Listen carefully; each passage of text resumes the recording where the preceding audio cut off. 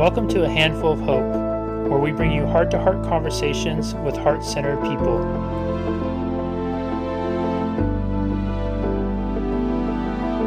Hello, everybody, and welcome back to another edition of A Handful of Hope. I am so happy and grateful to have Susan Mead with us today, who's a master storyteller and award-winning best-selling author. She leaves audiences motivated to live a life free of regrets, even though she has done the hardest thing any parent can do, bury her youngest son, Kyle. Susan has been described as a solid, comforting voice in a messy world. Whether speaking to business professionals, women's conferences, industry leaders, or writers' workshops, Susan's insightful wisdom inspires audiences, empowering them to make healthy mental U-turns to help them find the calm in the chaos. Susan, welcome, and thank you so very much for being here. Jesse, it's such an honor to be here. I'm so thrilled to finally make it here. Yeah, me too. We just for everybody's edification, we've had to do a couple of reschedules because of furry friend doctor appointments and storms and TV shows and whatnot. And we stuck with it, and here we are. This is the fourth or the fifth time's a charm for us. It's life, isn't it? It really is. It really is. And we were talking a little bit beforehand, Susan, and I asked you a question of, is there anything on your heart that you want to make sure we cover today? And you answered the power of love. And I'm hoping that you can expand first on what that phrase means, because I feel like that phrase is a phrase that means so many different things for so many people. And for some, I don't know if they've even explored the depth or the actual identity of what it means. And so let's maybe start there with you just explaining what it means to you. You know, when I think about power and love, I have to separate those words. Truly, where's the power? But I'm going to set power aside for a moment. And I'm going to look at love, because, love is just what makes this world go round. We've heard so many beautiful things about love. But here's what I know. There's this ancient book that says love is patient. Love is kind. Love is never angry. Love is all these things. And there's so many days that I'm so far from every one of those things. I'm impatient. I'm unkind. I have all these, I want to talk about me and boast and do all these other things. But that's when it's about me. And love is about the other person. Can you be patient with someone else? Can you be kind with someone else? Are you going to talk about their needs or your needs? What's your agenda, and how can you unite? And I think that's when the power part combines with what love is when we're truly looking at how can we collaborate to make this work, so that we can be patient and kind to each other, so that we can truly tend to each other's needs, so that we can work together, and so that calm can prevail in the midst of a chaotic world. I have to share, Susan, that as you were just talking, you just gave me an epiphany that has been 13 years in the making. Oh. Yes, in 2007, I went through my first breakup, broken heart, and so much of that pain was not so much the end of the relationship, but it was exposing my own wounds that I had never healed. And I made this kind of what I was calling a wall of building myself up, the wall of healing. And I had all these affirmations and images and a vision board and whatnot. And one of the ones I had up there was that verse from the Bible, and it's 1 Corinthians 13. Yes. And I had the whole thing up there.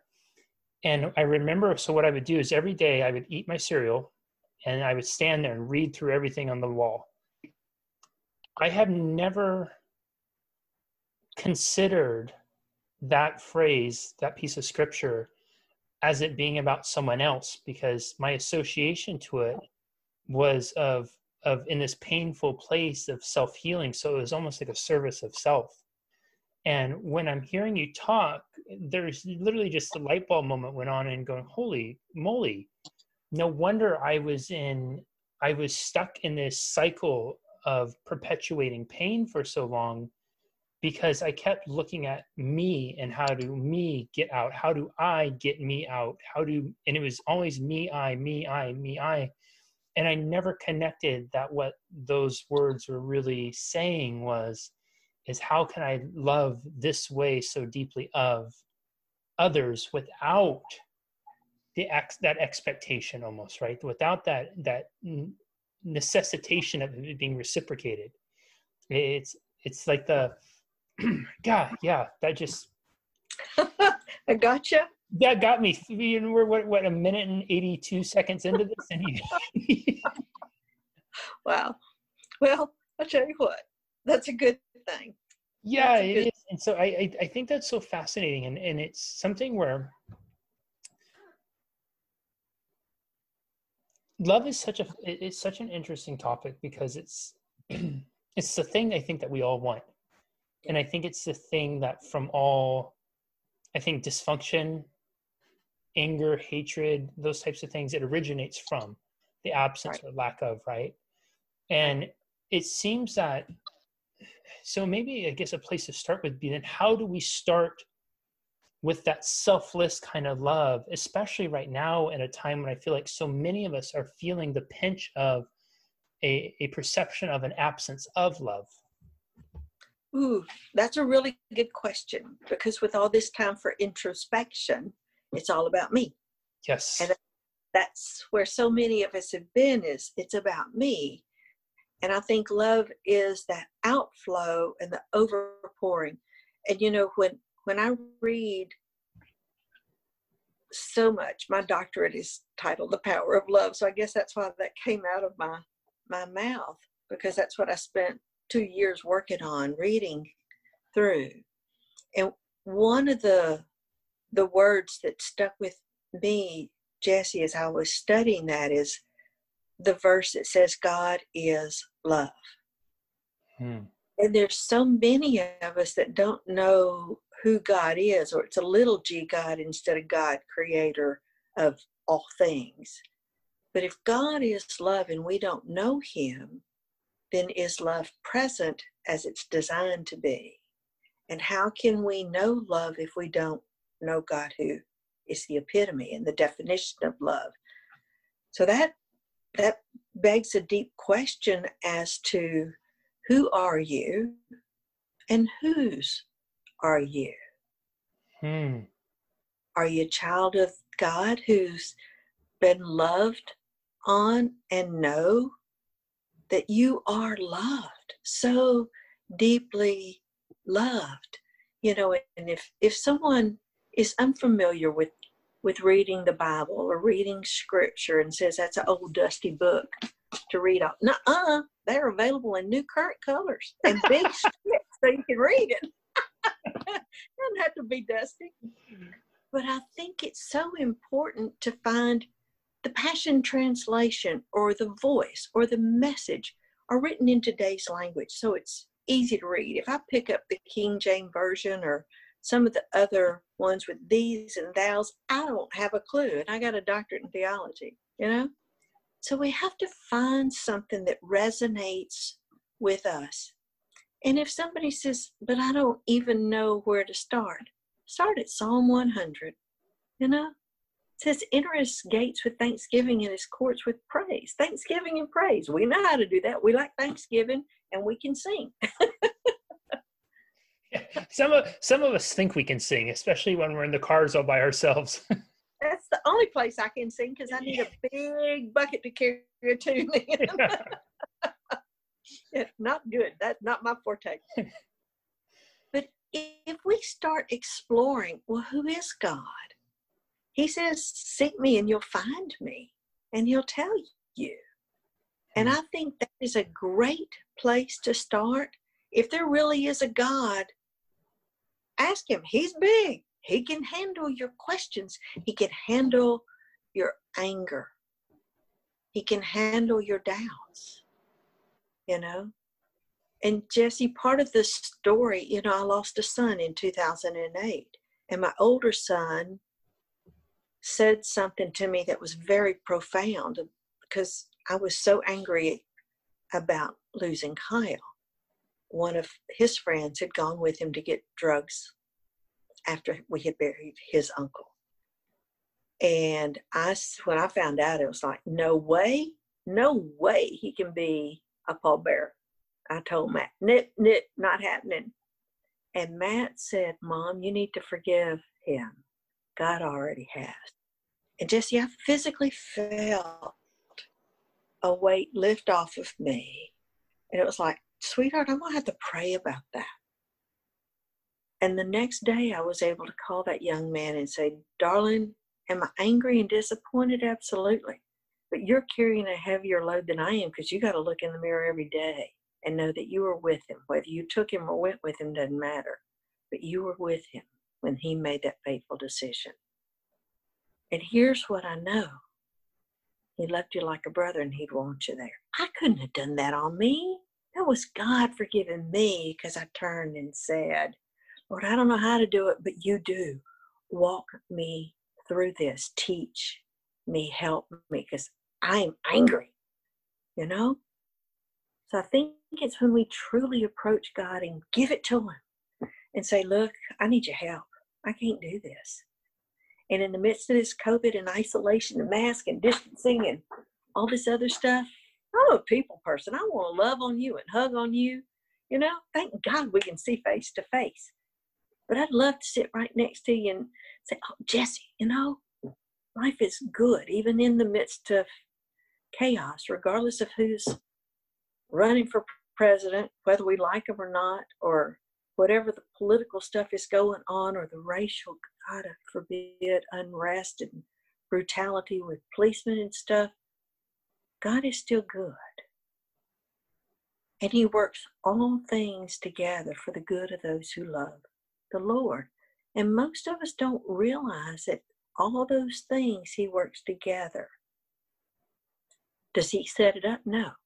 The enemy comes to steal, kill, destroy. That's John 10:10. But Jesus said, I came to give abundant life. So I tell folks, put the enemy in the left hand, liar. He's the liar, father of lies, steal, kill, destroy. Put Jesus in the right hand and put abundant life there. And when somebody is saying, but God did this, he killed my brother, my mom, my whatever. And all I ask is that steal, kill, destroy? Or is that abundant life? Who had a hand in that part of the equation? And it changes your perspective when you start thinking about Jesus being about life, about God loving us so much. He sings over us, invites us to dance with him and drink from his river of delights. He calls us the apple of his eye, and he loves us so much. He's the only one that can live out 1 Corinthians 13, because I'm going to fall short of it every single day. Every single day. When you just shared that, Susan, about forgiving, I felt that in every inch of my body. I think every single hair I have stood on end, and even some of the ones I don't have stood on end. I felt goosebumps, chills, everything. And I felt it for several reasons. I remember seeing, there's a movie and there's a book too. I read the book, and it's one of the rare instances where I think the movie's actually a little bit better than the book, called Heaven is for Real.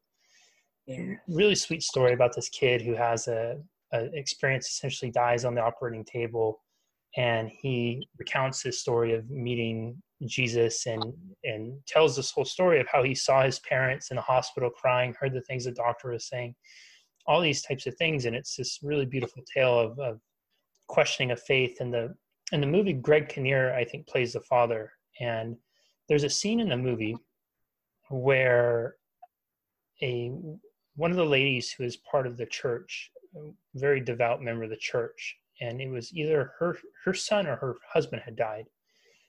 And they have this moment where she confesses to Greg Kinnear, who's the pastor and the father of the little kid, that she was so angry at God one time she just stopped, talking. And then he responded with something to the effect, that's okay, God can take it. Mm-hmm. And I remember just sitting in the theater and sobbing, because that had come at a time where I had couple years prior, I'd lost my friend to suicide. I'd lost my dad unexpectedly after he'd just been promised more time. And just a few weeks before that, my best friend had been killed in a car accident. And right after my best friend was killed in the car accident, my relationship I'd been in was falling apart. And that seemed to be a pattern too, because I had another relationship ended when my friend had taken his life. So I had two relationships now ending with two, my very dear friend and my very best friend passing away. And I remember having this point of just being so angry, like, where's the lesson in all this? And it was like, it's a little bit of line almost gave me some space of forgiveness of self for my behavior. Right. I'm wondering, Susan, I think I talk to a lot of people.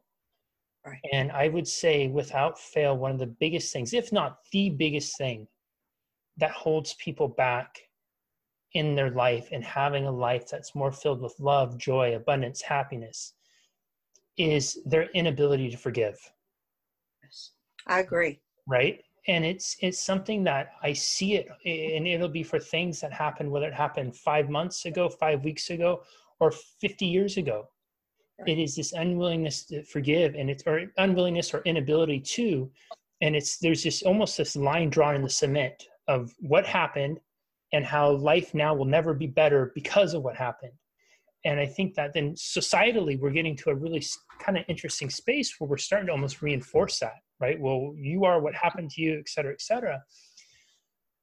I'm wondering for you, so somebody who, and I want to come back to your faith in just a moment, but somebody who might not have your faith, or at least have the strength and faith as you have, how do they start to learn to either one, turn to God to draw on the ability to forgive, or how do they start to learn how to find that space in their heart to forgive? That's a really great question. I'm going to go 2 points. Okay. Unforgiveness is like drinking poison and waiting for it to affect the other person. It's not about them, it's about you. Unforgiveness is killing you from the inside out. It's killing you from the inside out. It is poison that is eating at your soul, spirit, body, mind. It physically causes disease. I mean, that's just the reality. We know that there's so many things that it causes stress. We know what stress does to us, but it eats you from the inside out. And forgiveness is not about them. It's about you. So it's, what is this for you, not for them? You're not excusing them. You're not excusing them. You're not saying, oh, never mind, it was no big deal. That is not what forgiveness is. They're held accountable for what they've done to you or what's been done to you. Forgiveness is simply untying yourself from that which holds you back. And if you consider untying yourself, did you just see an anchor hit the ground of the ocean or the floor of the ocean? Did you see the raft start floating away? Did you see it become free and untethered? Now it can go where it's designed to go instead of being held back and constricted. Forgiveness is for you to heal.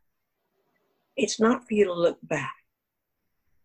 And I look at it this way: an event does not define you. How you respond to it does. So choose to untie yourself from the event, because that's all it was. And look forward instead of living your life in reverse. I want to talk about your faith, Susan. Okay. Have you always been this strong and convicted in your faith? No. So do you mind just touching a little bit on your journey into it then? Because I find it so, and I don't know if inspiring is the right word, but whatever I'm emotionally experiencing right now as I share this space with you, it is incredibly something. I feel it, and I feel it's, yeah, for lack of my language is failing me right now, but it's incredibly inspiring to see someone who's so strong and has such an anchor in their faith. And so I'm wondering if you might share just a little bit about the journey into that. I'll be happy to. I grew up in a house that did go to church until I got to college age, and then it was like, don't have to do that anymore. I'm free. And then I had children, and we were back in church. When I was in my 50s, Jesse, before I realized there had to be more than sitting in a pew, staying and sitting, singing, and saying just some words. There had to be more. And when I lost my sister to suicide many years ago, the boys were teenagers, and we went to church. They may or may not have gone with me. I don't remember. But when I lost my sister, I had an encounter that changed everything, and I call it my pivot point.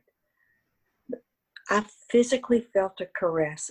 I heard the loud, audible voice of the Lord speak such love to me. And then the peace that the ancient words say passes understanding. I don't know if I was encapsulated, encased, whatever. There's no earthly words to describe it. But that peace, I've never felt that peace before or since.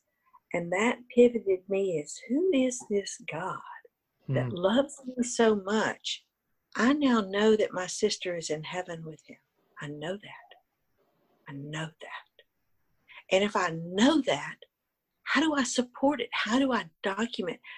How does this make sense? How? Who is this God? So I went on that journey of, I knew about this guy, but more, I want to know this God. So that's where it started from, is tragedy and loss, I find it so incredible that it's like your faith has bookended these significant moments in your life, where it starts with the tragedy of losing your sister, and then and please forgive me if I'm putting words in your mouth. I don't want to, and correct me, but it sounds like then it guided and even saved you from being consumed by anger and unforgiveness when you lost your son. Yes, it did. It did. I mean, it was still a very deep black hole that I had to learn how to navigate through. And you understand coming out of that deep despair yourself.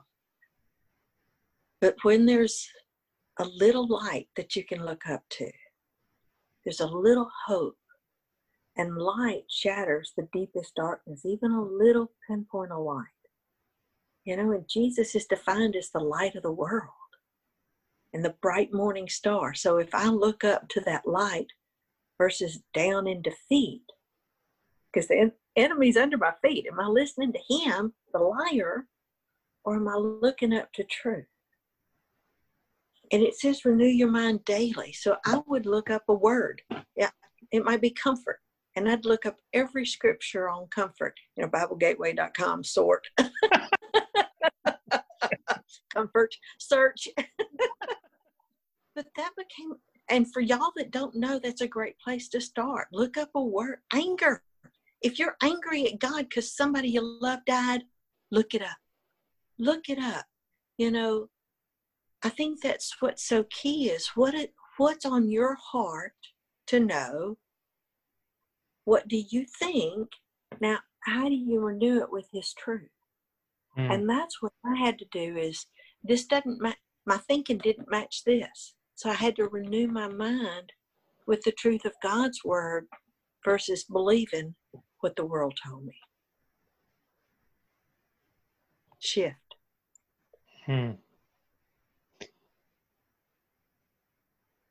You mentioned being in that dark place and looking up and seeing that light, that little bit of hope. For people right now, I think during this time, so it's August 12th of the recording, we're still, for many of us, in the midst of the COVID or the falling out of it, or whatever that's at in our respective part of the world. And in addition to some of the earlier mentioned, the political unrest, the racial tensions, and here in the United States, there's all sorts of things, wars and genocides going around the world. child sex trafficking, you name it. There's some ugly, dark stuff going on globally, and many of us are suffering in our own lives, whether it's going through challenges related directly to COVID or whatever else it's going to. And the point of saying that is that I think many folks are or might feel they're in a very dark place right now. And I'm wondering, for those who are in that space and they're still struggling to see the light, they're still struggling to find it, they're still searching and looking for it, or maybe they've glanced at it but they're not wanting to acknowledge it or at all for them, or maybe they're not quite ready to embrace it from a faith perspective. Do you have any words for them and how they might go about seeking out and turning to and trusting in the truth of that light, that hope that's there for them? You know what? I think the best thing then would be what Lee Strobel did. You know, in a very dark place, he said, okay, I'm not ready. I don't believe. I'm going to do a 2-year journey to say, you're wrong. There is no God. And he spent 2 years studying. He was a journalist that documented everything. That was his forte. But what he found as he dug through everything, you know, I think looking into it yourself versus what somebody else has to say is the most important thing. So you base your decision on truth, on the truth of what you know. Do you know it, or have you heard it? Did you learn it for yourself, or was it word of mouth? So I would just say, you know, get on an online app and look for yourself to see what it says. Do I have an answer? No. If you're not ready to explore your faith, you know, that's your decision and not mine. And I can't make you do anything. I can pray that your heart would be softened and your eyes would be opened and you'd have ears to hear. Because here's the deal. You might not believe in God, but he believes in you. And he trusted you with a life, and he wants you to do something. And his plan for you is beautiful and it's good. So if I look up to that truth in the midst of this chaos, because I don't like isolation, I don't like being alone. And I understand being challenged in this time with everything that's going on. But I would say renew your mind and find out for yourself. Don't believe what somebody else told you. That's all I got on that one. Susan, I have a million other questions I want to ask you, and you're one of those folks that I think every inch of the word storyteller is so true. Like I could just sit here talking to you for hours. Unfortunately, we only have a couple minutes left, and so before I ask my final question, where can people find you online? Susan B like boy, Mead. So SusanBMead.com is my website. I post occasionally. Facebook would be author Susan B. Mead. No, just author Susan B. Mead, or at Susan B. Mead would be the easiest way to do that. Perfect. And that's the best place to find me. Or on Amazon, Susan B. Mead.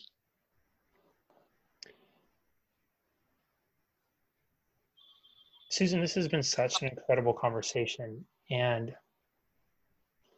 I'm always, I shouldn't say I'm always, I'm very curious right now for you. You to me radiate this certain amount of love, of certainty, of kindness, of compassion. When you start your day and you end your day, what is it that you say to yourself, or what is the first thing you think or you say? Do you have a prayer or a ritual that you begin and end your day with? I'm really curious about that. You know what? Most days it's like, ooh, thank you, Lord. Thank you, Lord. Good morning. Good morning.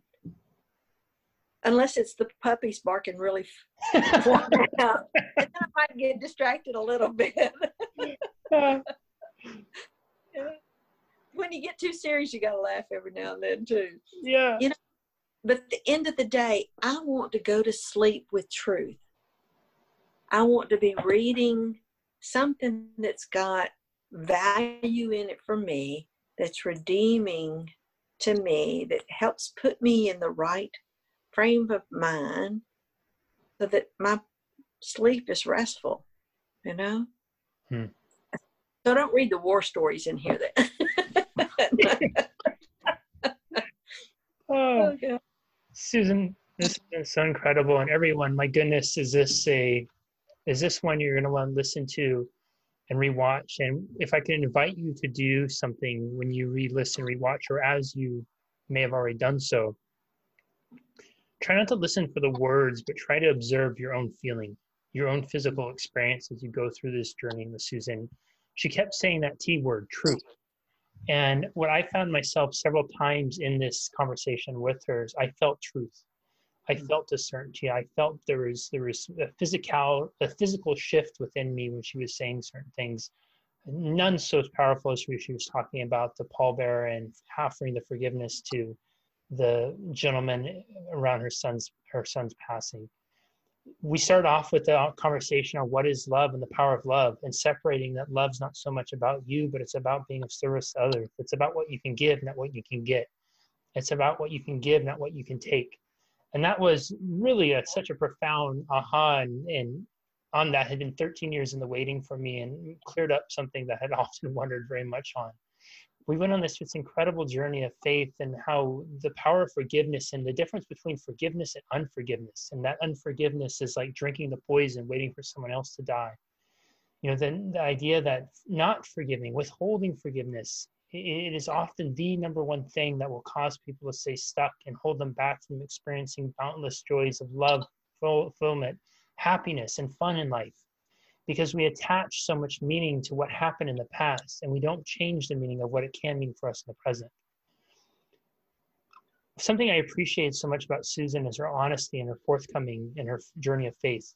It's easy to see someone and observe her when she's talking from this place of faith and just say that she's so unbelievably grounded and strong in it that it must just be who she's always been, that she was born into it. And it was literally bred into her, but in fact, it was quite not true. She went to church, did the obligatory standing and kneeling, which I think a lot of us have probably done if we've been to church or have been to church for just even tried it out, dipped our toes in the water.